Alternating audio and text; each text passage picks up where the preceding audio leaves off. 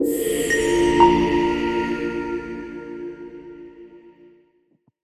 right, hello everyone, welcome back. Happy to see you. This is the first podcast of the new year, which is very exciting. I took a little break over Christmas, but I am here today with a very exciting guest who, if I'm remembering correctly, Sara, I think Solomonic Pentacles just reached #1 on Amazon. I believe they came out today, officially. It started shipping. Gotcha. Okay. Yes. Okay. So I'm with Sara Mastros, who is, or you may know her from the Orphic Hymns Grimoire, or the new translations of the Orphic Hymns Grimoire, and more recently, the Pentacles of Solomon the King.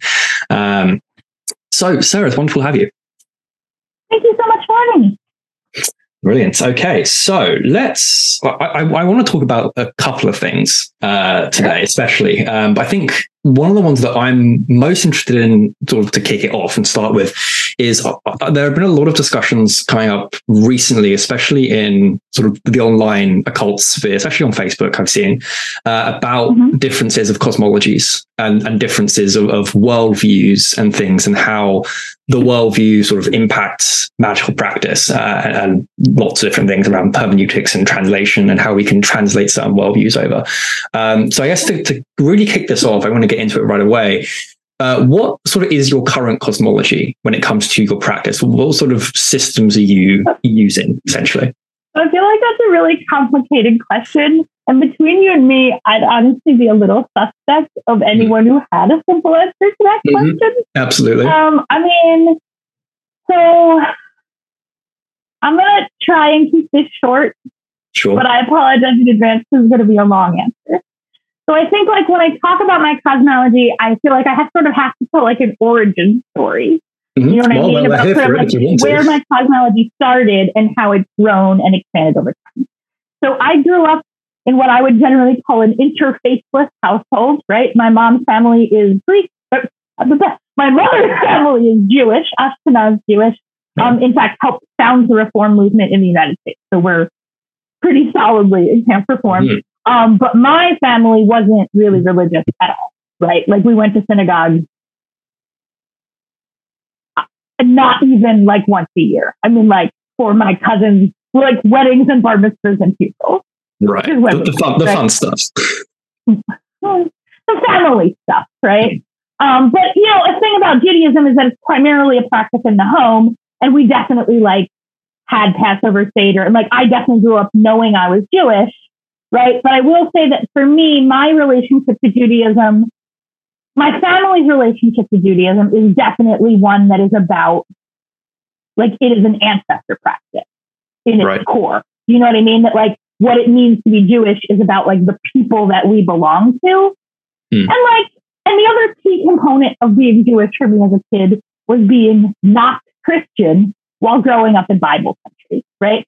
So my dad's family is Greek, but honestly, like, I mean, they went to church a little when he was a kid, but like his family's not religious, right? And my dad was my father was a militant atheist when I was young, maybe like softening into an agnostic as like we both grew up. You know what I mean? Like my parents were pretty young when I was kid, right? But I grew up deep in Bible country. So I grew up in Lancaster County, Pennsylvania, Amish country, right? But which is a weird place to grow up religiously, right?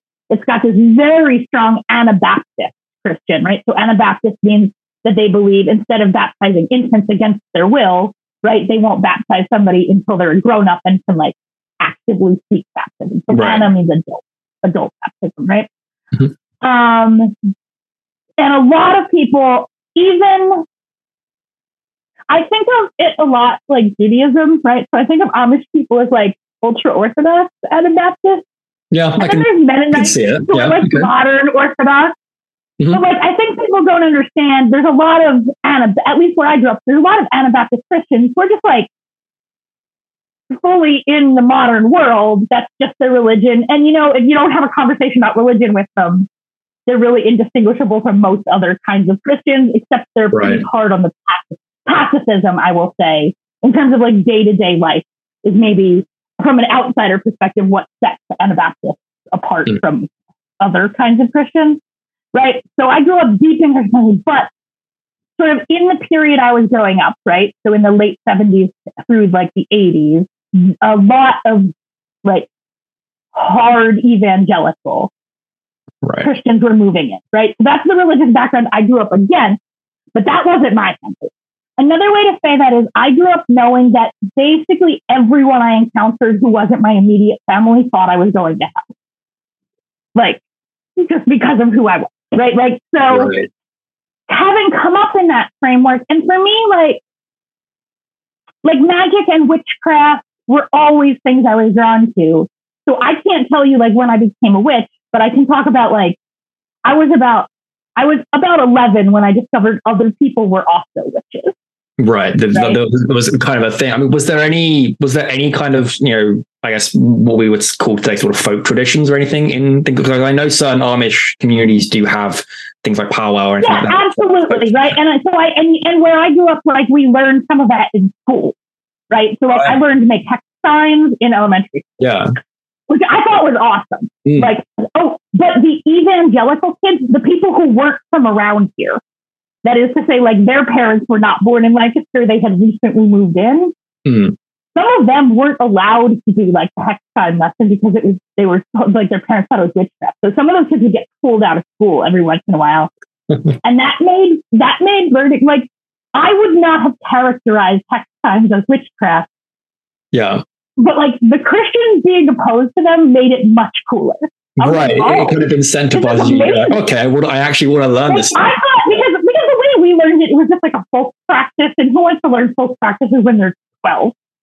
But when we were learning folk practices that the Christian kids weren't allowed to learn because they were of the devil, I didn't think it was real. But I mean, apparently these people think this is real, so I'm going to try it. And turns out when you try it just works, right? And so, and I grew up, in beautiful countryside, and among the people, like I didn't grow up Amish, right? I grew up in the suburbs in like relatively normal American white, lower middle class, like working class suburbs.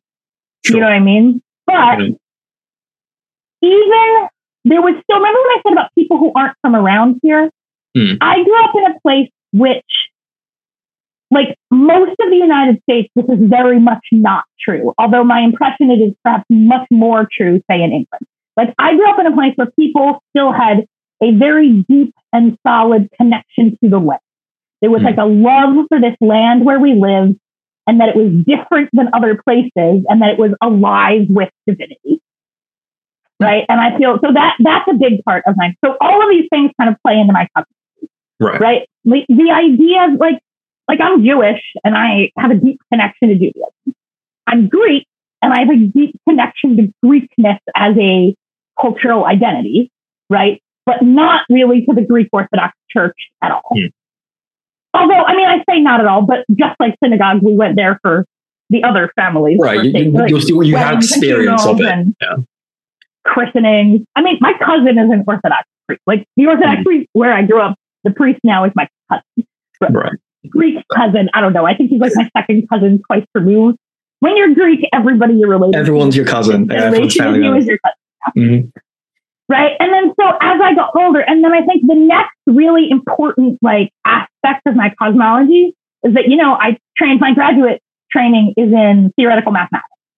Oh, wow. Right. And that forms a really important part of my cosmology, not so much in the like ontological parts, like not so much when I'm talking about like what things exist in the world, but in the epistemic parts. I'm sorry, I'm using a lot of technical philosophy words. Oh, good. I appreciate you understand, but I feel like maybe people listening don't. So ontology is about like what kinds of things exist in the world, right? The study of being. Do angels exist?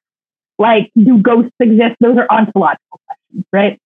But then we also have this epistemic, like how do we come to know? Like how do we form an understanding of the world based on experience and faith and all these other things, right? And so like, because I came up in math, and particularly in mathematics and philosophy, as perhaps you can hear, right?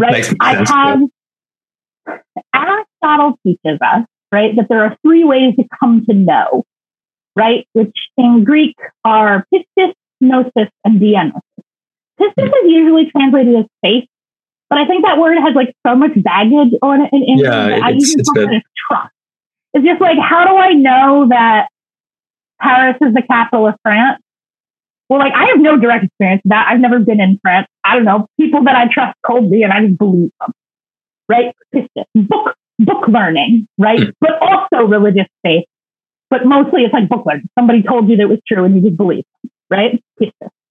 Gnosis, which is a word that like gets thrown around in the magic community. It's very popular, Like, maybe they don't know what that word means. Yeah. Gnosis is knowledge that you have through like direct experience. So like, how do you know that my veil is yellow? You are having like a direct sensory experience of its yellowness. Right. Asterisk, I mean, it's actually being mediated. It's not at all a direct experience. There's like a lot of technological things. There's Zoom, semantics and stuff. Where like even video evidence is not even remotely reliable anymore. Yeah. So it's actually like a really complicated. Edit this and make you have a blue hat, we don't know. Right. But my experience of its yellowness is really a direct Gnostic sensory experience. Right. But technologically, it's mediated through all these levels of trust between. Right. And then we have this last one, diagnosis, which is just the same as the English word diagnosis. And it's like knowledge you come to through reason. So like, for me, cosmologically, I would say like, even though this isn't really a cosmological belief, it's like a belief about what things exist, like the ways I form my cosmology are really rooted in that sort of mathematical training where I believe that if any of those three roads to knowledge are in conflict with each other, you're probably wrong about all of them. Right? And like, I will not rest until I have settled that question. Except that, my favorite thing about math was that you get to prove things. You get to be right. Like just 100% unquestionably right. But, as you move into like much more sophisticated mathematics, you start to understand that like among the most important mathematical teachings of the 20th century was that like, as soon as you have a language with any kind of expressive power, right? So in math terms, you'd say basically, as soon as you have a first order predicate logic, as soon as you have enough math to do like elementary school arithmetic, it's definitely, it can't be consistent and complete. Like you're always going to be able to make up things that are neither true nor false, which is like a very mind-blowing experience. Like I don't want to, to clarify,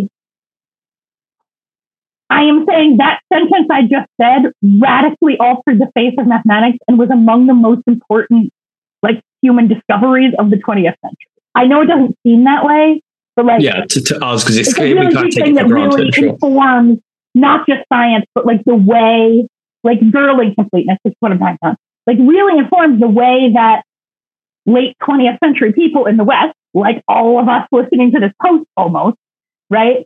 Like just understand the world. Like it filters down into our cosmology, right? That kind of like, honestly, like divine wonder is at the core of everything. And that's a really important piece of my cosmology, right? Now I know that's not actually the answer you wanted about cosmology.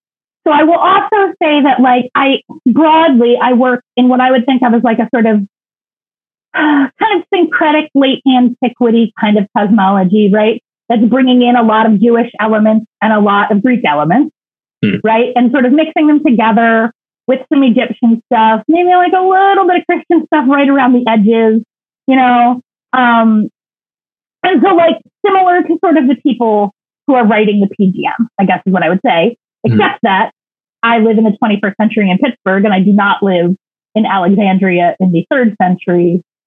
And that makes my cosmology very, very different from those people. I will say at the last phases of editing Orphic hymns overlap with the first phases of writing the Sorcery of Solomon, right? And I don't generally I would not usually use the word chaos magician to describe myself, right? But there is certainly a sense in which, like, depending what kind of magic I'm working, like I'm really leaning much harder into like one corner of a cosmology than the other, right? So when I'm writing Orphic hymns, I'm really leaning into that ancient Greek corner. Right. And when I'm writing like Sorcery of Solomon, I'm really leaning into like 12th century Judaism, And it was interesting doing both of those at the same time. Like I was sort of alternating day by day, sometimes like hour by hour. Like I'd do a little bit of one and a little bit of the other. And that was a really interesting like practice. Just a whole experience. it's interesting because, you know, those two cosmologies like are very deeply interwoven. You know what I mean? Like Orphism in many ways is, to grossly oversimplify, like there are many ways in which Orphism is like Greek mythology plus like a quite Jewish sort of Near Eastern quasi-monotheistic. Yeah, I mean, and even then, like if we're talking about like 12th century Kabbalah and stuff as well, like there is a strong sort of Platonic influence on it, and then things running through it as well. And that's what I'm saying, right? So like Orphism on the one end, but then the other, like Kabbalah definitely has like a huge, I would say, really Pythagorean influence, right? But Greek philosophy more broadly. But the Pentacles in particular really have this very strong like Grecophone influence from like, you know, like hydromon, like Goetic.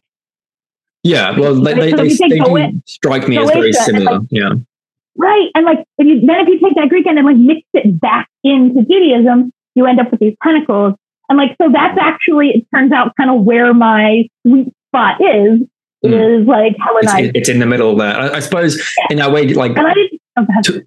Just really quickly, like to what extent, I guess, in that sense, do you think it's like, I guess, as a practice, even for people to adopt, in the, if they're working within a particular cosmology and they find, you know, maybe there are gaps in their understanding or their experience, they can look to similar cosmologies to find sort of parallels and then sort of reverse engineer and work it backwards to kind of influence their understanding of a cosmology? Or to what extent can we use cosmologies to kind of influence our understanding of other cosmologies that we're working with, I guess, in the way you're talking about? Oh, yeah. So I think a lot, but I do think it's important to like distinguish between like cosmological factors, where say Judaism and like ancient Greek, particularly Orphic religion, are really completely incompatible, right? And like cultural ways in which they are deeply, deeply compatible and have been compatible, like have been collaborating collaborating and also sometimes murdering each other, but they're like in, not just in context, but really deeply interwoven with each other the whole history, right? Like there is no Jewish history that predates a Greek influence, and there is no Greek history that predates a Jewish. Like we don't have access to that history, right? I mean, Jewish writ large, right? Like, through, right? History. So, like, cosmologically, they don't fit together at all. I mean, they're not compatible, right? Like, in many ways, those cosmologies are defined in, like, Judaism in particular, right? A lot of the way its cosmology is defined is in opposition to, not like polytheism broadly, but like century BC Greek polytheism, like in particular, right? And similarly, the other way, right? Like that is also happening the other direction, that those two cosmologies are defining themselves in opposition to each other, right? I just don't find that problematic. Okay. Yeah. Because culturally, they're quite compatible. Yeah. Right? And like, I guess what I'm saying is like, I'm not a cosmological purist. Yeah. And I think cosmological Puritanism is incompatible with it. Yeah. No, I think I would agree. Like what I'm saying is, not only do I think that, but like Jewish magicians through the entire history of Jewish magic are like, yeah, fuck. There's an invocation of Helios in the first chapter of Sefer Ratzah. Right. Yeah. Right. Like, and similarly, like CGM is full of Jewish magic. Yeah, it's full even of Jesus, of the patriarchs, of Yahweh. Yeah. Right. And that's just like not a problem. So I guess like at the root of it, my cosmology is that I believe invisible nature is best understood by close observation of visible nature. You know? Okay. And therefore I believe that like questions like how many gods are there is like a ridiculous childlike question about a complex fractionally dimensional geometry that is the only reasonable answer to that question. Yeah. I've heard sort of similar. I've heard similar arguments from people before. It doesn't surprise me at all. Yeah. But yeah, so I mean, there was one thing you said earlier that I thought was really interesting about how you were sort of looking at when you were working with the Pentacles of Solomon, especially, and you were sort of using some Orphic stuff and Greek stuff to supplement kind of the praxis element or the practical element of it. I don't know that I would say that. No. No. Okay. I mean, I'm saying because I don't. Almost the other way, actually. Okay. I would say that, because here's the thing. The Hebrew amulet tradition, it's not broken. Like, there's not parts missing. I don't have to plug in the gaps about how to use a Hebrew amulet. There's a very it's fairly well established living tradition of how Hebrew amulets work, right? As opposed to Orphism, which is like a dead tradition. I mean, the spirit of Orpheus lives, but I'm saying, there's not an Orphic church down the street. Right. It's not active religion. So right how those and even most of the written sources we have on Orphism are not written by Orphic initiates, right? I mean, I don't mean primary text, but I mean, most of what we know about how their actual ritual works, most of that is actually political polemic against Orphic. Right. So that's where you have to start to plug in the gap. Right. And and I mean, can we, you can plug them in with a lot of different things. Yeah. Right. But I don't know necessarily. I mean, I'm not saying you couldn't, or there would be something wrong, right, with trying to develop an Orphic pentacle practice. But I don't think that the Pentacles aren't lost in the same way Orphism. Right. So you need to help reconstruct. They seem a little more lost to some people because when a lot of people talk about Pentacles, they're really thinking exclusively of a very late, very Christian kind of corner of Solomonic practice. But that's the sort of Renaissance Christian Solomonic grimoires. That's not the whole of the Solomonic tradition. There's a whole gigantic Jewish Solomonic tradition. Stuff, There's an enormous Muslim Solomonic tradition. And those traditions, particularly the Jewish ones, this magic's not illegal in Judaism. Many rabbis will write amulets for you.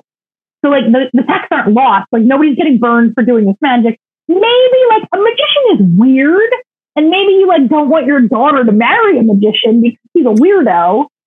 But it's not an inquisition. It's not, you're still a perfectly legitimate member of the community. And so the Hebrew amulet tradition is well preserved, historically, but also just, it's a living tradition. There's no way you do it.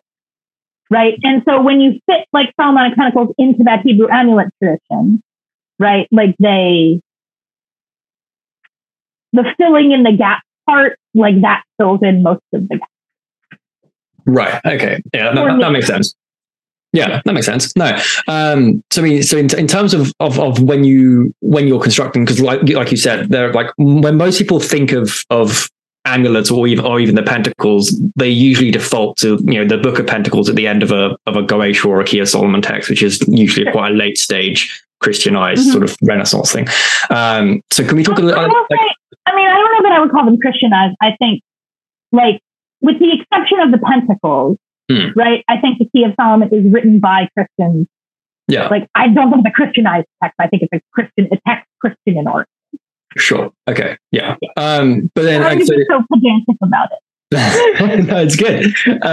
No, so in that sense, then, since most people will be familiar with sort of those variants of the Pentacles, can we talk a little bit about, or just open up a little bit about some of the other forms of Pentacles, some of the other sort of traditions that have come into it and what that looks like? Is it a similar kind of practice and similar kind of, whether it's astrological considerations that we find in the Key of Solomon stuff, or is it a different system? Yeah. So the Pentacles that we think of as going with the Key of Solomon, right? Most people are thinking about the Mastros Pentacles, which is what my book is about, to be clear, right? which are relatively late, and they're not present at all in some texts of the Key of Solomon. And there's like a lot of good reasons to suppose they were not originally the same text, including that look, I'm not a specialist in like the textual history. So like, it's possible I'm going to say something slightly wrong about these manuscripts. I am eager to be corrected if somebody in the audience knows that. Someone in the comments for the most part, like do something. Yeah. The book of the Key of Solomon has two parts, like a book 1 and a part 2, or book 2. And the Pentacles actually aren't in either book usually. They're like in between. And so there's one piece of evidence that they're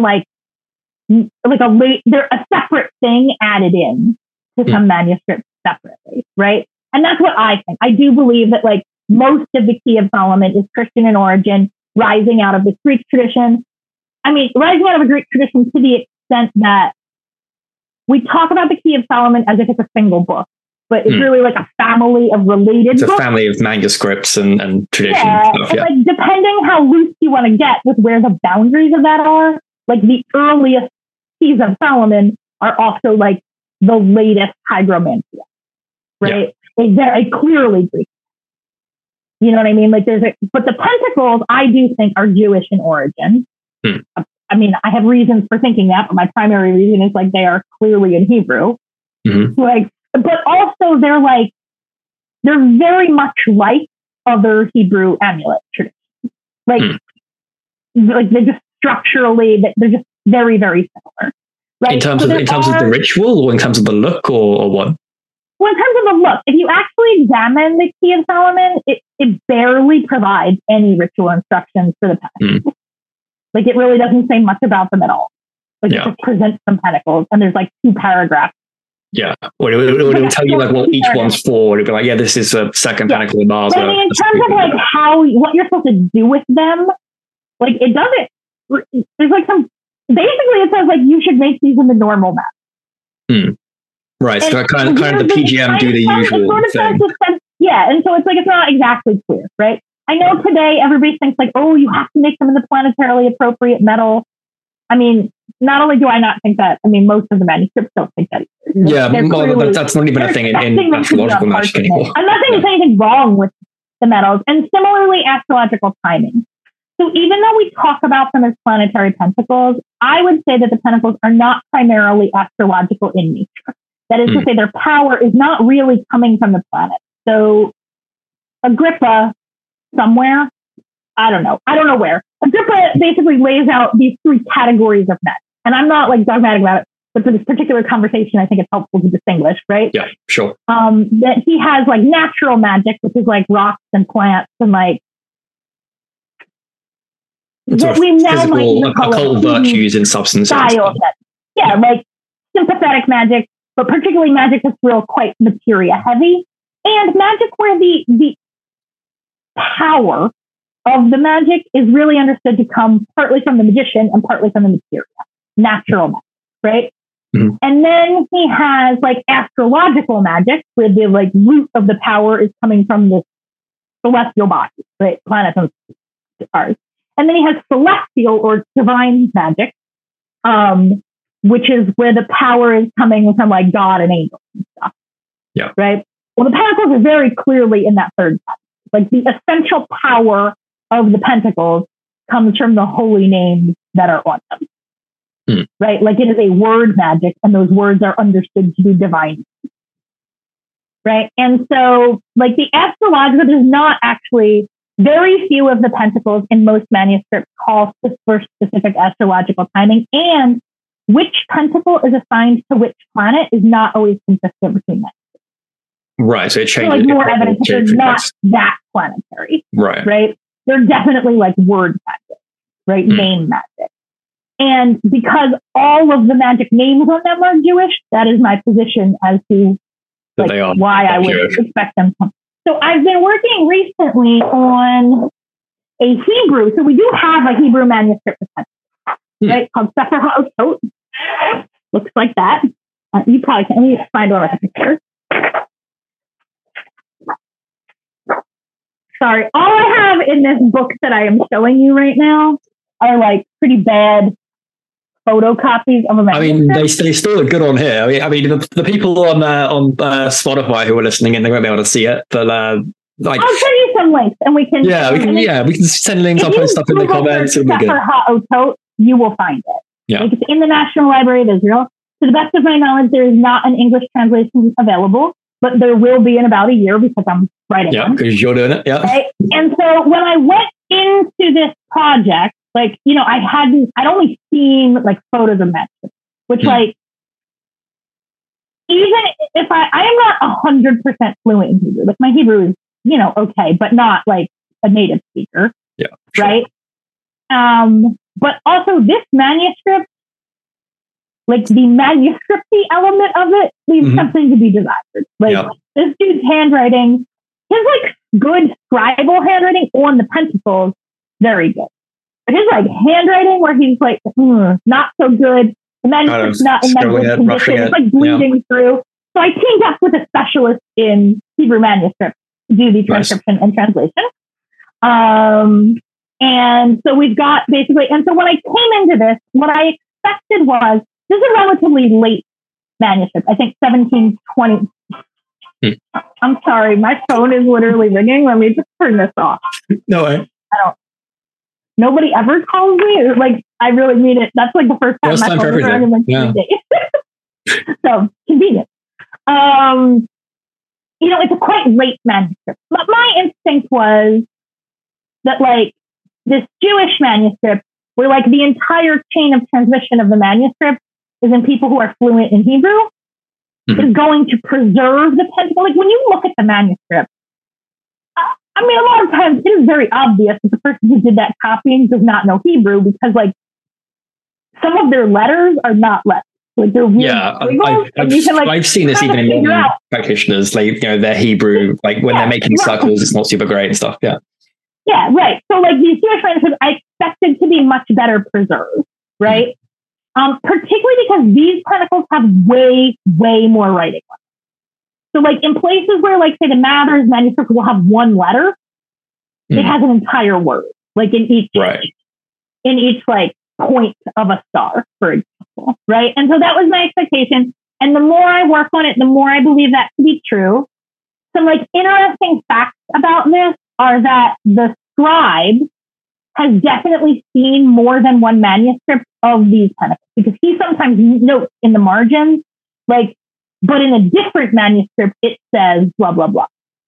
Right. So like he has definitely seen various manuscripts, and he is definitely like confident enough to correct the manuscript sometimes, right? Like he'll be like, this obviously should be this letter, and here's why. The other thing is, it is so much in code. Well, most grimoires are, some grimoires are, yeah.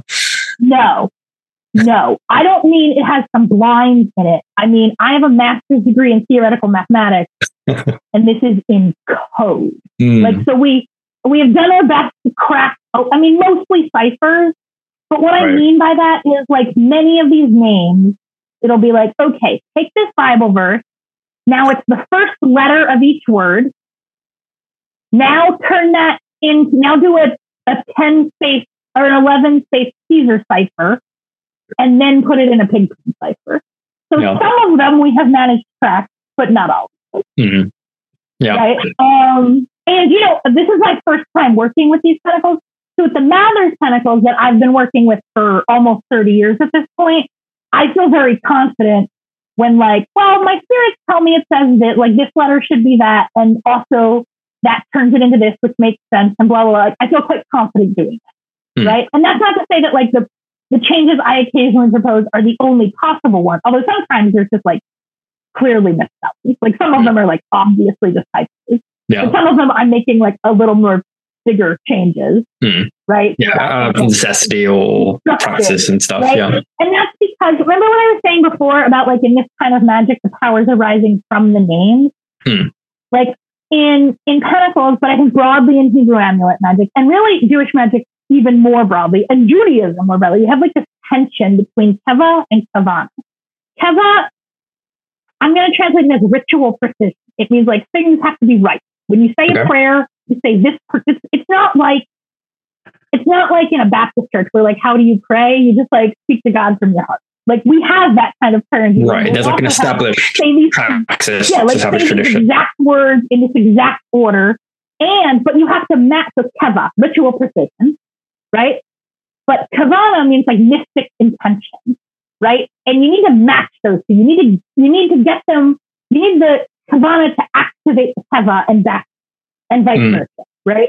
And so, I can imagine that might be difficult if you're like going with if one side of it is not necessarily dogmatic, that's maybe the wrong word, but if one side's so rigid, how do you integrate sort of mystic ecstasy or passion into that, I guess? Right. And like in many ways that's the central tension of Jewish experience.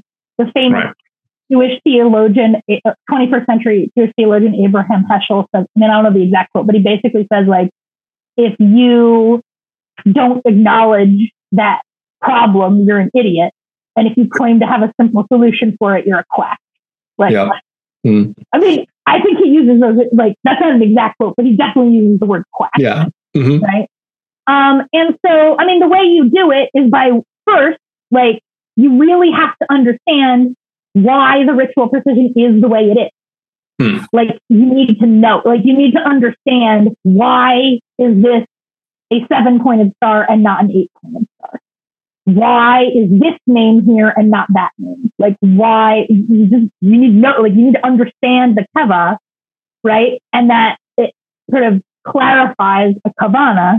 And then doing that enough times, you learn how to take a kavana and write a ritual precision, a precise ritual for it, right? Like, in my opinion, the reason to get real in the weeds about how these pentacles work is because once you understand how they work, you can construct new ones. Right? Like, if you understand how they work, how, like, this intention gave rise to this exact, like, how do we pick these names? How did we encode them? How did we decide what code to use? Why did we use this geometry? Like, once you understand that, you can construct your own. And that's, you know, I think the goal, right? Yeah, so, absolutely. Yeah. And so, like, you know, the problem is when you have these manuscripts that are copied by non-fluent people, both like not Hebrew fluent, but like, I mean, if they don't read Hebrew, they can't, I don't really see how conceivably they can understand the fine details of how this was constructed. Right. Right. But a shocking number of people who use the pentacles. And people who, I mean, some people who like, there are people who I feel like set themselves up as experts in these pentacles. And you'd be like, what is this word right here? And it's not that they say, I don't know, which is a perfectly legitimate answer. There are some names on these pentacles that now, after years of study and collaboration, I talk to other scholars and I talk to lots of Hebrew. Like, I spoke with a lot of Israelis, like native speakers of Hebrew on this project, right? That none of us can figure out what this is supposed to be, right? And so I will provide some options in the book. Like, I don't know is a perfectly legitimate answer, but it doesn't matter. Doesn't seem like a legitimate answer to me. Like, if your magic item has words on it, I think it does matter what those words are. If it's word magic, absolutely. Yeah, or name magic, I guess. Yeah, absolutely. Right, exactly. And so, like, that's why I'm really interested in, like, those deep dives.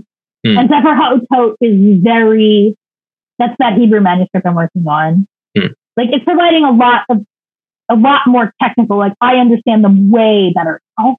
Yeah. Having seen these, like, much cleaner versions. Right. Which doesn't necessarily mean, like, better. I'm not suggesting there's some, like, original perfect version. I'm just saying, like any other human crafted object, like, some of them are well made and some of them are poorly made. Sure. Yeah. And these ones in Sefer HaOtot appear to be made by an expert who, like, really, really knows what he's doing. Yeah. Well, so I mean, on that note, like, what do we know about? I guess because you said the scribe with the Sefer HaOtot, like, he clearly knows sort of what he's doing well enough to substitute things in. So, what do we know about him as a scribe? Do we know, like, would he have been Jewish in that sense? Then he's certainly Jewish. His name is Isaac Zekel, and I don't remember his father's name of Worms. We don't know really any. I mean, he's definitely Jewish. His handwriting is Jewish. Like, based on his name, he's almost certainly Ashkenaz. I mean, he says he's of Worms, like from the city of Worms. I assume that is true, which had, like, a very large Jewish community. So that's the same community that, like, the author of the Book of Abramelin. Yeah, I was going to mention, is there any link to kind of Abramelin operations and things? Because Abramelin has the word squares as well. Yeah, remember what I was saying about like there's a well understood Hebrew amulet tradition? Yeah. Well, the word squares in Abramelin and the pentacles all fit squarely inside that same tradition. Okay. Certainly, I am not suggesting that like Isaac, so he's the scribe of this text. Here's another thing about Jewish texts. My experience is that Christian grimoires, I assume this is a reaction to it being illegal. They're like really secretive about stuff. Yeah. Like, oh, God told me these words. But in Jewish texts, like, here's my name. Here's where I live. Here's the name of the person whose book I copied. Here's where they live. Like, there's like notes in the margins where, like, there's no instinct to like cover your tracks in these texts. Well, like, that certainly makes the referencing a lot easier, I guess. Yeah, there's like substantial marginal notations where he'll say like, this should be this because of this verse, and like he explains his reasoning. Yeah. Right. And because he explains his reasoning, like even the ones that he doesn't note, you start to like you can tell how correcting a mistake, especially in a code, like it gives you a lot of information because you can understand how the person made the mistake. Do you know what I mean? So like for example, there's a lot of Sefer HaTorah is written back. Okay. Like that's just one of the magical, like remember I was saying they're encoding these names. They're written backwards sometimes. And like, so he makes a lot of transcription errors. Like there's specific, like when you're copying, I don't know how many magicians have like tried to copy an amulet backwards, but like it's really easy to get the words, like the letters transposed. So certain kinds of errors indicate, like they help you know what kind of code it was. Or, you know, in Hebrew, letters have a different form when they're at the end of a letter, or the letter has a different form at the end of a word. And sometimes when he's writing backwards, he will like accidentally use the final form at the beginning. Yeah. And then as soon as you see that, you're like, oh, I'm going to try reading this backwards, right? And all that. So like, yeah. Thankfully, the person, remember I said I worked with a scholar who is a specialist in Hebrew manuscripts. They also have a background in math, which was very handy. Very fun, yeah. Like wrote some programs because you guys could totally nerd out on it, yeah. Well, a lot of these codes. Remember, I was saying like you take the first letter of each word in the verse. Yeah. Well, that's really easy if you have the verse and you're trying to get the name. Sure, if you can find it and stuff. You're trying to find the verse. It's like not that easy. Yeah. Especially when there's some mistakes. So, like she wrote some. Right. Yeah. Well, is this? Was that? I'm getting really in the weeds about this. Like, I'm really into this. Same with Orphic hymns, right? Like, I'm really into like magical translation itself, like translation itself as a kind of magic, as a concept and stuff. Yeah. Right. And that includes like code cracking as a magical art.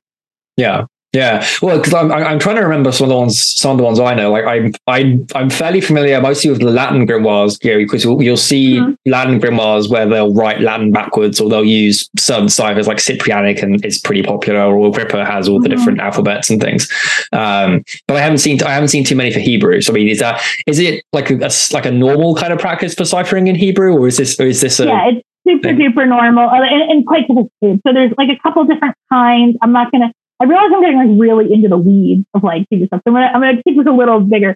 Like there's a couple different kinds. There's like a magical alphabet, right? Which is a kind of a cipher where like each Hebrew letter you are replacing with some other one. So in particular, like all the Agrippa ciphers, so like passing the river and whatnot, even though sometimes people use those as ciphers on the Latin alphabet, they are intended as ciphers for Hebrew. Yeah. Like, and if you look at the letters, like it's clear because they don't perfectly match the Latin alphabet. Yeah. Like there aren't enough letters, right? So we have that kind, right? And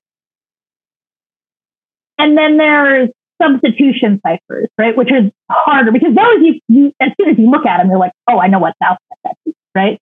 The substitution cipher is where like you're taking one Hebrew letter and substituting it for another one. There's a couple of common ones. At-bash is one which is just backwards, right? So it's called at-bash because Aleph goes to Tav and Beth goes to Shin. Like the first letter goes to the last letter and the second letter goes to the second last letter. And that spells at-bash, basically. And so that's what it's called, right? That's, I would say, the most common one. that definitely occurs in separate codes. And there's a couple of other kinds of substitution ciphers. Broadly, any broad category of them called Caesar ciphers. Those come up a lot. But then there's also these like acronym ones where you're taking a verse and condensing it. And there's several different kinds of those. Those are often called notericon, right? Okay. There's another kind called gematria, where like in Hebrew, as in many ancient languages, the same characters are used for letters and numbers. Yeah. So there's a way to code back and forth from letters to numbers as well. And that also comes in there's like a little kiddie version, right? Where each letter is a number and like, oh, I add up all the numbers and they're the same as this other word. So the words are the same. Like that's legitimate gematria.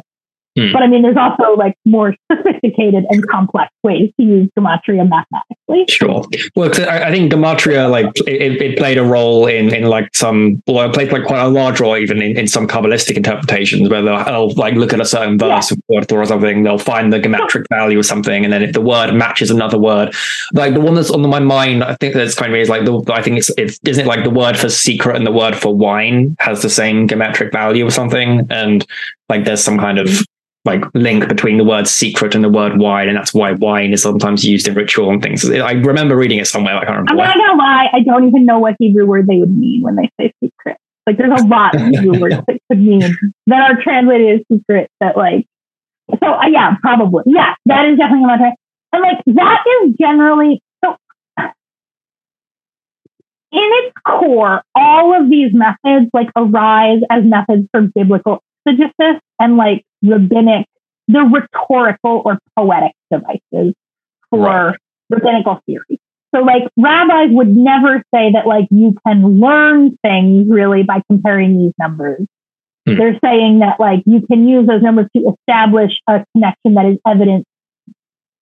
Okay, I don't want to go too far here, but like, yeah, gematria. Remember I was talking about like Aristotle has these 3 ways to know. In Judaism, there's 4 ways, right? Okay. And like it's called the Pardes method. Pardes is the word from which our English word paradise derives, and it's a name for a kind of an ecosystem. Actually, it's an imported word from like some kind of Persian language. We're not sure, and it basically means like a walled permaculture orchard garden. Basically, but it's the name for like the type of ecosystem, right? But in this context, so like Pardes Eden is usually translated as the Garden of Eden. In this context, though, it's an acronym in Hebrew. So, and it talks about like these 4 layers of understanding in a text. And what's important to understand is when I talk about this with Western magicians, a lot of times they're going to be like, oh, well, it's like verified and unverified messages. But it is not like that. It is all of these 4 layers verify each other, and they are all present in the text. And like one is not more important than the other. So I'm going to very roughly translate because I want to preserve the acronym, right? So the P level is like the plain text reading. It's just whatever the text says. Which like some of these texts, even that is not that obvious what the plain text says. Right. Mm-hmm. And like these pentacles, when I'm saying that with all these complex codes, sometimes the plain text doesn't say anything. Like it's not even words, right? Okay, the next level is R, so it's PRDS, right? R is what I have the most trouble translating into English with an R word. So sometimes I use romantic, and sometimes I use arcane, and you just say it like a pirate, so you remember that it's R. But it's sort of like a symbolic or metaphoric level of understanding of it. Okay. But if anybody listening can come up with an R word for that, that's better. Yeah, let us know. Yeah. I've been trying for a long time to come up with an R word. D, dash means like, it means inquiry. And it means inquiry in the sense of like dialectic, like philosophical inquiry, but it also means divination. Okay. Right? Like you're asking questions of the text, basically. Right? But also that level includes like the kind of like crunchy linguistic analysis that I'm doing is usually D. And then there's S for sod, which you could translate as secret, and I do because I want an S, but it actually means like mystery or revealed, right? So like and And to me, like the mark of a text being like a sacred or magical text is that it can simultaneously encode all 4 layers of meaning. That is to say, if everyone reading the text comes away with the same meaning, then I know it is not a sacred or magical text, because the nature of sewed meaning is that it is like personal revelation. That not just every person, like the text communicates something to them, but also every time I read that text, I have a new revelation of a new like mystery communication directly from whatever spirit, like, I mean, in Jewish text, it's definitely God, right? Like directly to me that is relevant in that exact moment, right? And like, if it can't do that, like it's just not a magical text. That's what makes a text sacred or magical, in my opinion, right? And so, you know, the pentacles are really,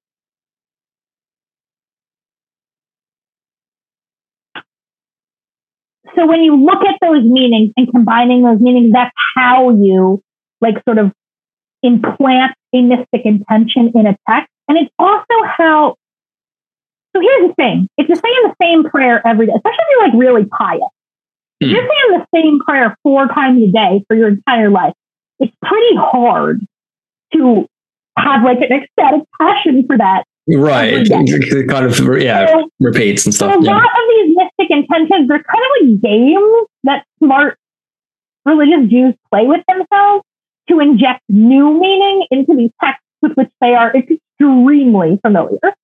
Right?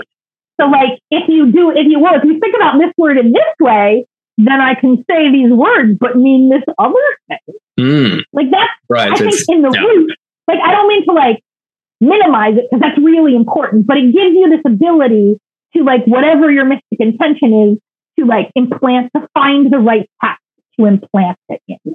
Right. And to awaken a meaning in a text, just the same way you like awaken a virtue in a materia.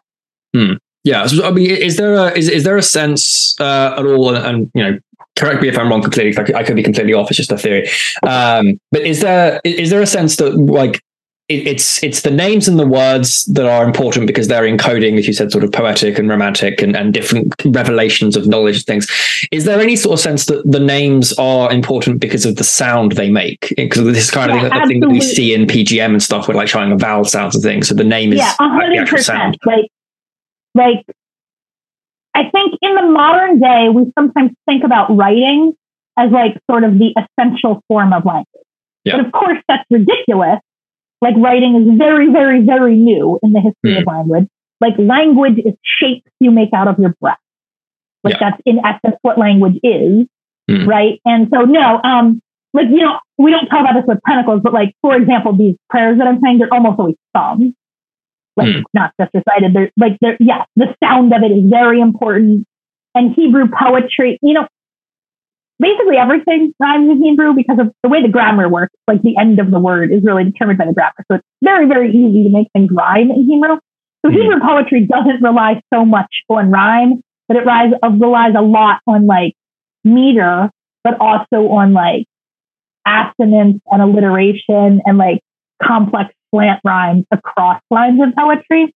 And all of that is very present in Jewish liturgy and Jewish magic and Jewish Torah in a way that is usually lost in translation. So like those texts are in their essence poetry. Like they're about shapes made out of breath. Yeah. Right. And so sort of switching back to like Orphic hymns, I talk about this a lot where like, you know, sometimes people ask me if those translations are literal. And I'm kind of like, do you even poetry, bro? Like, I don't believe in the existence of literal translations of poetry. I really don't believe in the existence of literal translations of magical poetry. Yeah. Right? But so I really wanted to focus, but for people who want that, like really what I would tell them to do is learn Greek. Like, I know that's a dick thing to say, but like, if you really want to know exactly what the words are, you're going to have to learn Greek because they won't mean the same thing in English. Yeah, you need to understand the meter and the different wording and grammar and that kind of thing. Yeah, absolutely. But also, like, I would recommend Athanasakis' translation, right? Which is relatively literal and also is like very highly footnoted out about the like linguistic part of it, right? But like in my translations, what I want to do is like, you know, I think the essence of poetry is not about conveying facts. It's about conveying feeling, right? Like the goal, I mean, poetry does a lot of complicated things, and I'm not like a master poet, but like in its essence, poetry is a poet trying to make you feel things with words. Yeah, right. absolutely. And so in my translations, I'm really thinking about like, if the great bard Orpheus were writing these in English for a modern American audience, how would he do that? Right. And that's what I'm trying to do in those poems, right? So they're very highly metric in what's called a heroic meter, which is not the same meter that they are in ancient Greek. Because, so dactylic hexameter, it just like, it's an uncomfortable meter in English. Like English words don't bend to that meter. And it has a tendency to sound, like the way it conveys, it honestly has a tendency to sound a little like angry. Like you actually hear it in rap sometimes, like a non-trivial amount of rap is in dactylic hexameter. But like, it just has a different feeling to it, right? So mine are all in what's called heroic verse, which is rhymed iambic couplet, which is what like I think of as like, if you think about like old timey magic poetry in English, I feel like that's just the meter that it's in. So that's why I chose that meter. Because I think as modern, I think Anglophones generally, but certainly modern American English speakers, like that's just kind of like the nursery rhymey kind of meter. It's kind of what we're used to. Yeah, it makes the most sense. I think similarly that I think that's probably how ancient Greek speakers felt about dactylic hexameter. That's just like what poetry sounds. I'm trying to it was I'm trying to remember what the Homeric meter is. Isn't it? Is it hexameter as well? I think it's Homeric. Yeah, so they would have been familiar with it. Yeah, exactly. Like most ancient Greek poetry, particularly like sacred ancient Greek poetry or mythological stories, like that's just the meter that it's in, and it's a very natural meter in Greek. Like it's not that hard to make Greek words be in that meter. Whereas in English, it's just not where the accents are in words usually. Like it's a difficult meter to write, but also a difficult meter to hear. You know how sometimes you hear a poem and you're like, "Ooh, that was a real like English class kind of poem." And other times you read a poem and you're like, "Oh, that touched my soul." I feel like dactylic hexameter has a tendency to be a little like stilted and formal in English. It's just not natural to the way that the language flows. So that's why I didn't.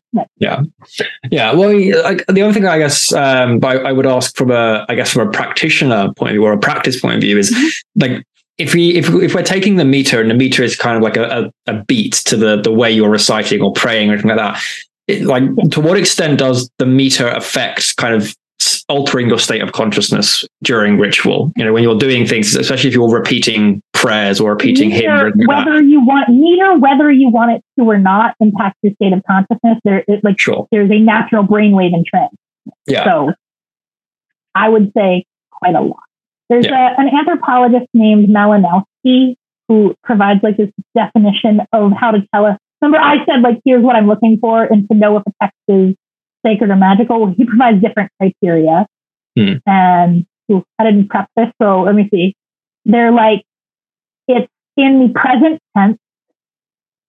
It uses unusual words, right? There's like words in it that are not normal everyday words. It has a strong meter and other poetic devices, and it has a coefficient of weirdness. Like it's just, you know when you see it. But yeah, I do think that like, I know this is like maybe my inner like fairy tale toddler, but I'm like deeply obsessed with magic that doesn't rhyme. I just feel like magic should have a meter. When invocations don't have a meter, I don't like it. Yeah. No, I hear it. Yeah. Meter. But you know what I mean? If you're reading them out loud and there's like parts you like trip over, I think it's really important to like go look at that part of your invocation and find out why. Like if the meter breaks during your magic, like you stumble over a word or something, I do think like going and looking at exactly where that happened can provide really like useful sort of troubleshooting information about that. Like if the meter broke, then the energetic flow also stumbled. right? Yeah. And like, I think it's good to look at why that happened and exactly where it happened. Yeah. But yeah, I think meter is super duper important. Yeah, that almost makes me wonder if you're doing a particular Orphic hymn to a certain deity and sort of you consistently trip over the same word or the same section, if there's a way of doing a kind of a divination in that, would the deity kind of deliberately trip you up in a section that it wants you to focus on more on? So I think that's one, but I would not rule out the possibility that the hymn is wrong. So I will say, if you don't have the first edition and the second edition, you'll notice that there are a couple of small changes. And that's because some of the poems, every time I read them out loud, it turned out I was actually reading the words that were on the page. Okay, a couple of places my Greek improved a little bit in between, or I got feedback from other scholars. Right. And so sometimes I can translate. There's a couple of places where I just like threw in a the or something. It's because I just felt like it needed it. And I didn't. So I guess what I'm saying is if you consistently trip over a part, instead of like trying to move your, like, it is important to look at like why you're doing it. And maybe you need to move yourself more in alignment with the hymn, but maybe you need to rewrite that line of the hymn to move it more in alignment with what you're doing. And that's what I was saying about the keva matching the kavan. And when you stumble, it's a sign that they are not matching. And you just need to like, but you don't need to massage it all of the intention ends. Like you can also, like ritual precision doesn't mean doing it exactly like it is in the book. Like, the word grimoire means textbook. And so sometimes I see these people like, I did it just like it is in a textbook. And I'm like, that is not the flex you think it is. Yeah. You know what I mean? Like you should do it that way so you understand it.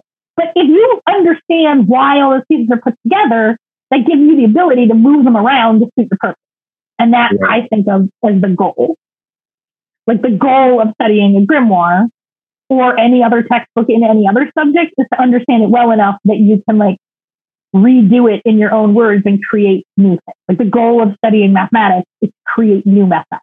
Yeah, absolutely. It is kind of, factors into, I guess, a discussion of using grimoire templates or using templates, I guess, even from other magical traditions, or using, I guess you could say the same about the Pentacles, something like that, of using established magical systems or magical templates to construct your own rituals and your own paradigms and doing things. But as you said, sort of using established things that, becoming familiar enough with the tradition to the extent that you can then how much I'm in favor of that. There's an appendix in the Orphic hymns that tries to teach people how to write their own Orphic hymns. Yeah. There's not actually an appendix in the Pentacle book teaching you how to write your own Pentacles, mostly because I already had to cut 60 pages out of the book to make my publisher happy. You're out of it. I will definitely teach you how to make your own Pentacles once you really know how they look. Like, yeah, 100%. And I'm also like, here's what I will say. I think sometimes people do it. I just doesn't.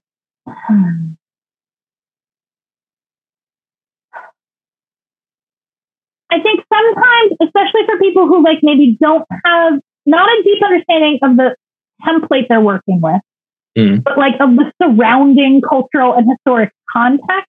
Yeah. I think sometimes they accidentally neuter the template. Like they actually didn't really understand how that template works. Yeah. And they would have been better off to change it more.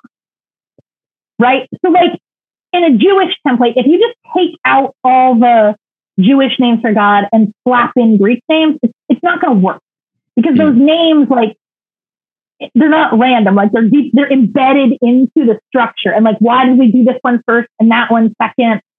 Like there's a lot of complicated reasoning. And I think sometimes, so I guess what I'm saying is like, I am all for that.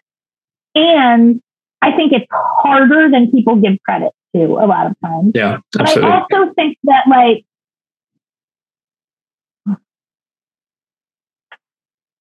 there's a part in the Pentacle book where there's one pentacle that I do teach people to construct, and it's what I call the Great Seal, which is kind of like an activating pentacle for your relationship with Solomon magicians. You know that is in the book, right?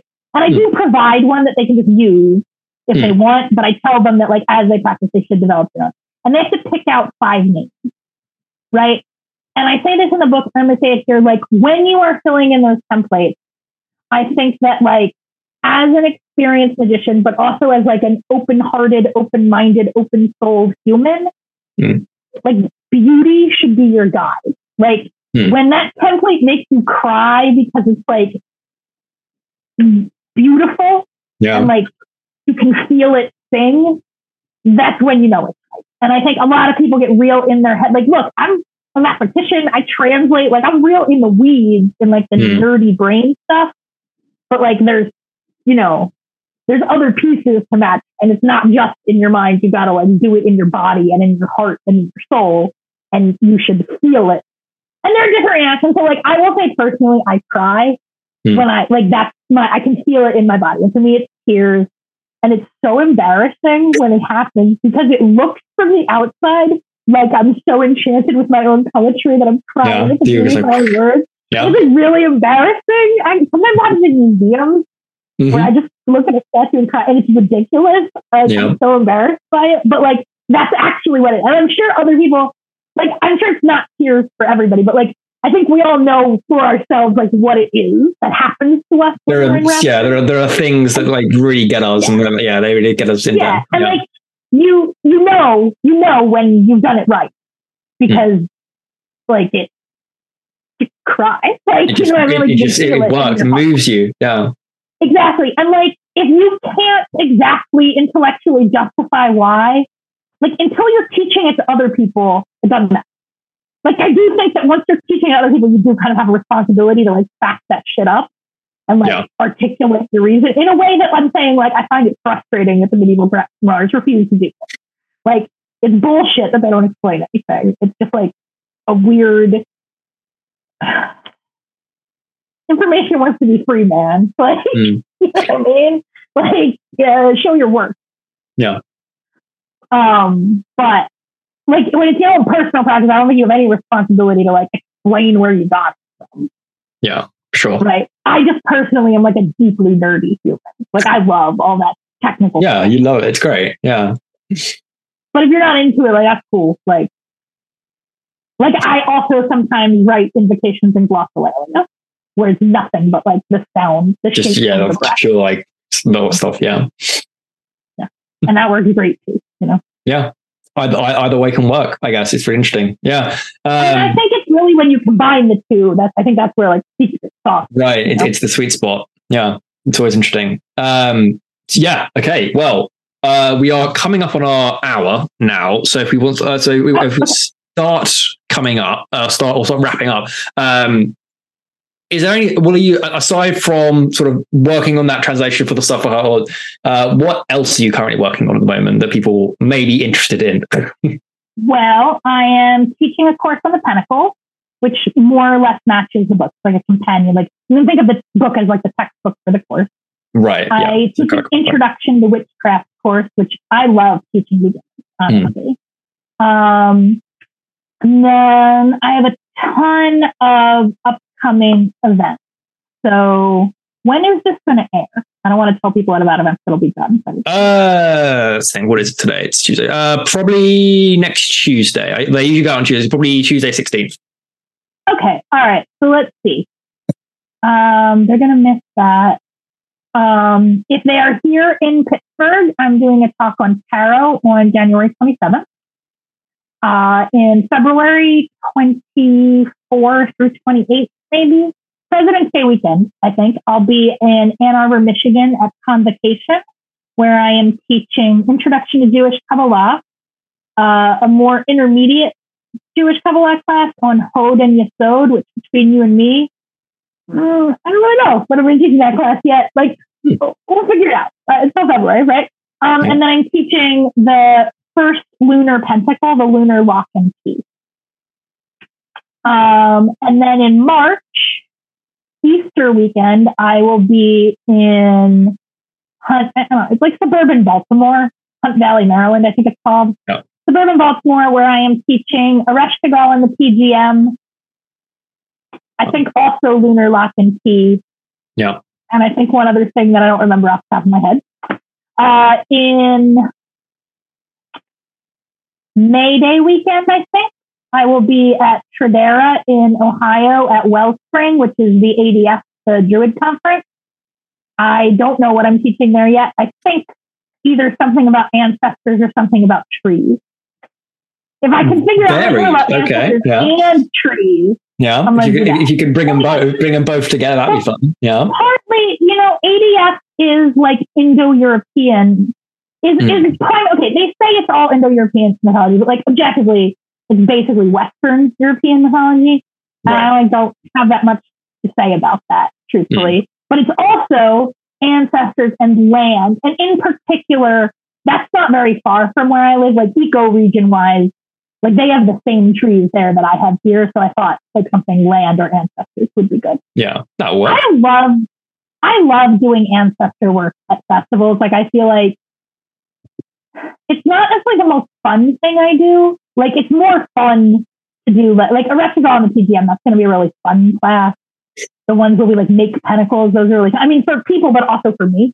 Whereas the ancestor work for me, it feels important. You know what I mean? Yeah. Like I spend all day like healing the grieving and like really working with our culture, especially in the States, but I think Anglophone culture broadly is like grossly fucked up around death. Yeah. And so that just feels like really important work that like I like doing, but it is less for me. Like it's real heavy. I'm helping grieving people all day, basically. When I do it. It's a lot. Yeah. And then June 23rd, I'll be in Birmingham, England for Magical Women's Conference. My younger brother lives in Swindon. So I'm usually in Britain once a year. That's why I'm in Britain once a year, because I'm little brother. With you. And then I'm doing a reading at Watkins, I don't know, in late June. I'm sure it'll be on their website. And then the second week in July, I'm doing a lunar witchcraft conference in Italy. And then hopefully I'm coming home and never doing anything again. You see, during pandemic, I really missed like live events. Yeah. So I just said yes to everything. But now I'm looking at my calendar, just get out everywhere you can. Yeah. I'm like maybe regretting how much I signed up for. I'm like never going to be home. Like I'm basically booked every 3 weeks from February to October at this point. Yep. And I'm not young or cool enough to make that.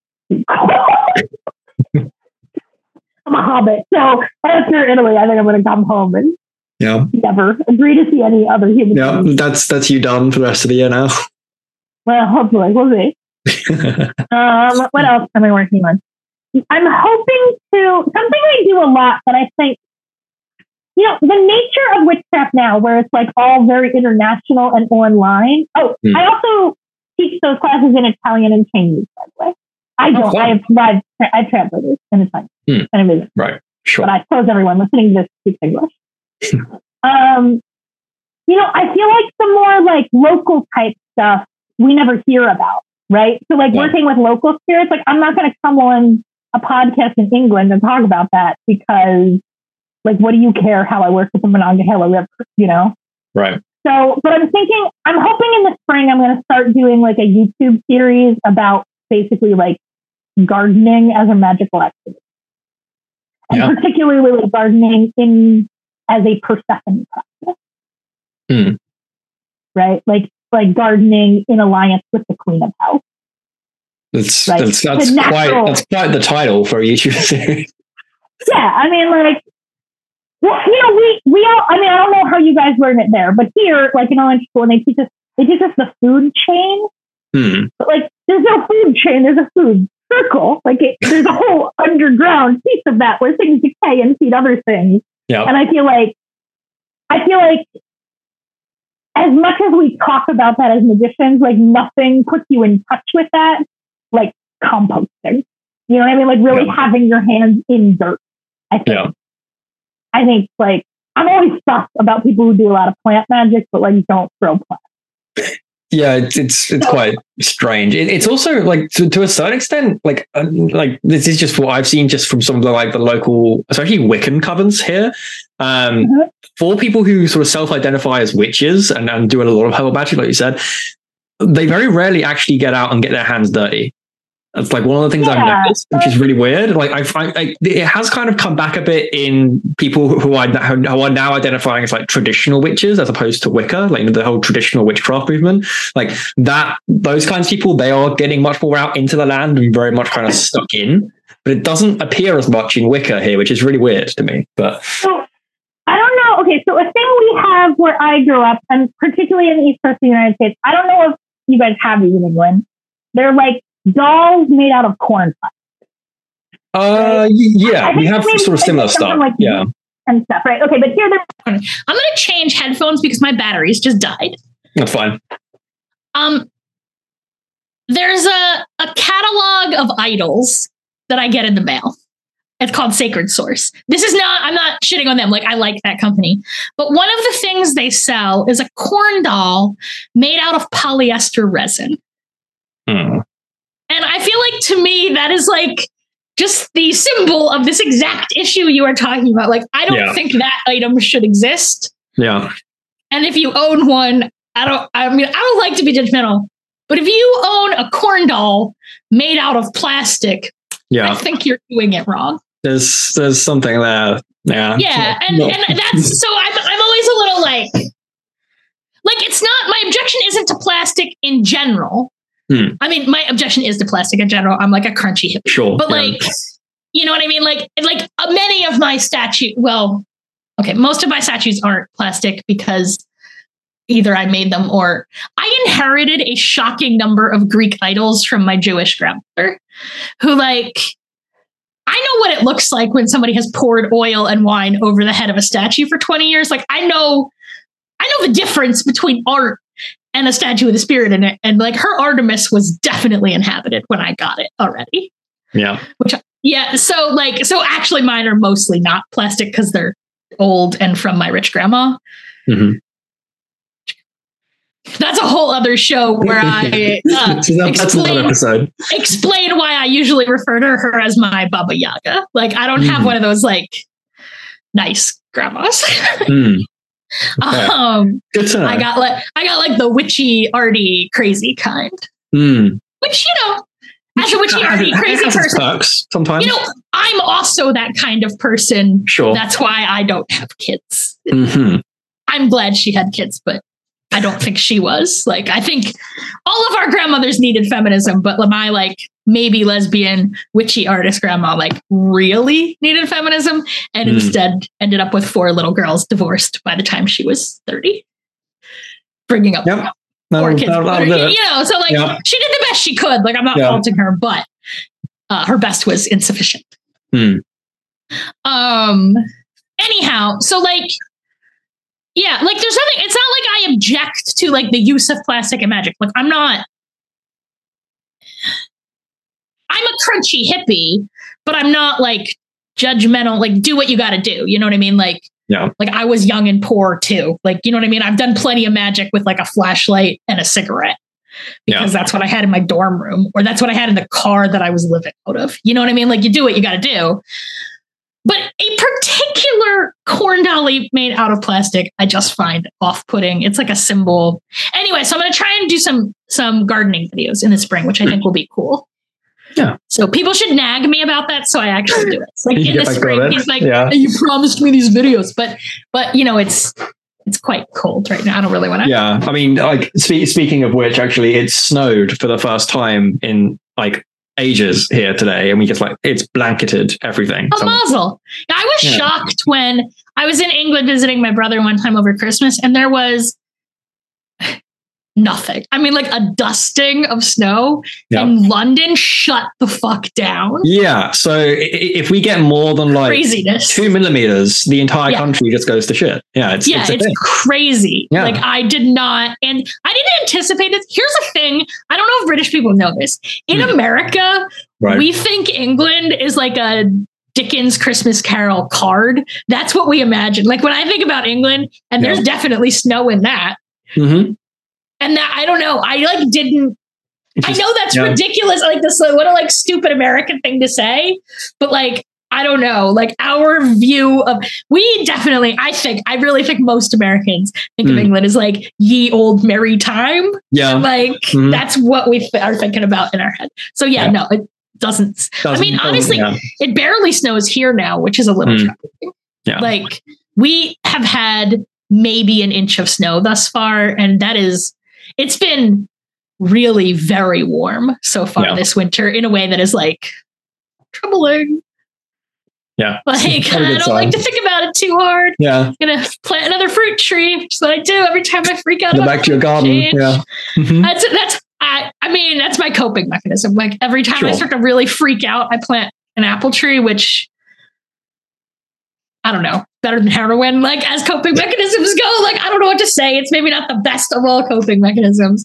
Doesn't maybe really fix things. But I like to imagine the like feral band of post-apocalypse children who eat from my orchard. Somehow that makes me feel better. Mm-hmm. Just the long orchard of apple trees, and that's it. Mm-hmm. Yeah. I mean, it's not that long. I live in the city. It's like a pretty small yard. I have like 12 trees. And honestly, I don't know what I'm going to do because I'm with this coping mechanism kind of out of room to plant fruit trees. Your entire garden's going to be full, and that's going to be it. I mean, it's kind of getting there. Like I said, I live in the city, so like it's not that big of a. You're running out of space. Yeah, man. Anyway, I'm sorry. You told me to wrap up, and that was like 20 minutes ago. You're good. You're good. Don't worry about it. Rambling. Yeah. No, we kept going. It's good. It's very good. I'm sure people enjoy the rambling conversations all the time because apparently that's the comments I get. Well, here. In particular, I'm going to be in England, like I said, basically from the summer solstice until like the first week in July. Mm-hmm. And I am open to suggestions for things that I should do. Absolutely. Yeah. I'll draw. Where you go? Are you going to London or? I'm going to Magical Women's Conference in Birmingham on the 23rd. Yep.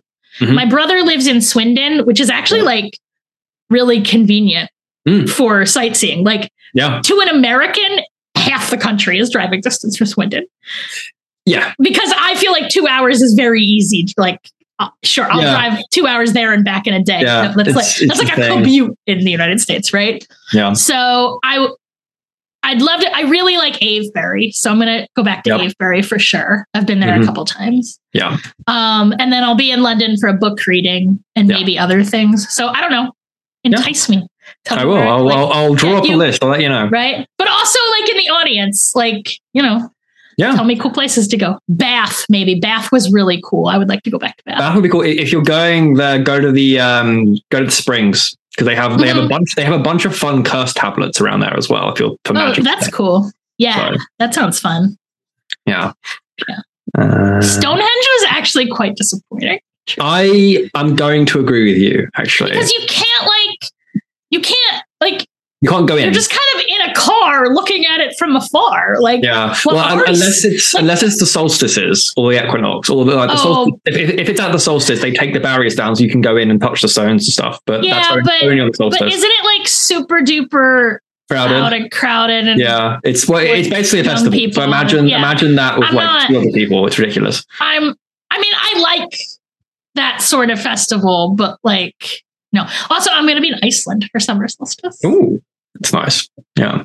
Iceland Air just started flying direct from Pittsburgh, where I live. So there was this promo for it was like $500 round trip to Iceland, which is much cheaper. That makes it much cheaper to fly to Reykjavik and then London. So I'm just going to stay in Reykjavik for a couple of days in between because I can. Yeah. Nice. Yeah. Easily done. Yeah. I think it'll be fun. Yeah, we'll see. Absolutely. And apparently Iceland has the largest population of people who believe in elves, apparently, from what I've heard. I've heard that as well. So I assume I'll feel right at home. Yeah. And I mean, I don't speak Icelandic, but it's like sort of similar to German. Maybe I could probably learn a little less. It's still like part, it's at very least like Northern Germanic or something, isn't it? Right. It's still well, like my German's, 20 years ago, my German was fluent. My German's like, okay. And my Yiddish and Pennsylvania Deutsch, which are like surprisingly closer to each other than either is to modern High German. Like, I guess what I'm saying is I actually know a surprising amount of like older dialects of German, which may be closer to. I really don't know anything about the Icelandic language. So. That's kind of where I'm getting with Greek, where it's like I know ancient Greek or I know Attic and Koinic like well enough, but then I don't know that much modern Greek, so I'm still learning modern Greek if I'm going. Like I can kind of piece it together, but it's the truth is like everybody under the age of 40 in Greece speaks English. Yeah. Like you should practice your modern Greek, but objectively, like everywhere else in Europe, basically all young people like. Everybody speaks English. Yeah. especially if you're going to like tourist places in Greek. Yeah. Everybody there. I mean, but in my entire time in Greece, I think I encountered like 2 people, both of whom were like well into their 70s who didn't speak English. Yeah. I also don't have much modern Greek. Like I have some. Yeah. But like my Greek I have enough to like order, get the like the bill at the restaurant. That's it. Yeah, same. I mean, also, you know, ancient Greek goes pretty far. Yeah, absolutely. Like the truth is, if you speak ancient Greek to a modern person, they could figure it out. Yeah, probably. Like, I think people overestimate like how fluent you have to be to have a conversation. Like humans like to talk to each other. So yeah, we can kind of figure it out. You can like, you really only need to know like 6 words, and like a lot of like 6 words, a lot of smiling and pointing goes a long way. Yeah. In most languages, in my opinion. Mm-hmm. Absolutely. Like humans want to talk to each other, but also these days, my experience is young people basically everywhere speak English. Yeah. So it's not as neat because they all learn it in school. Yeah, or online through media and everything. Yeah, so. TV and exactly. Yeah. So, which is, as a stupid American who does not speak enough language, like I appreciate. Yeah, because it's like absurd that I speak ancient Greek but not say Spanish.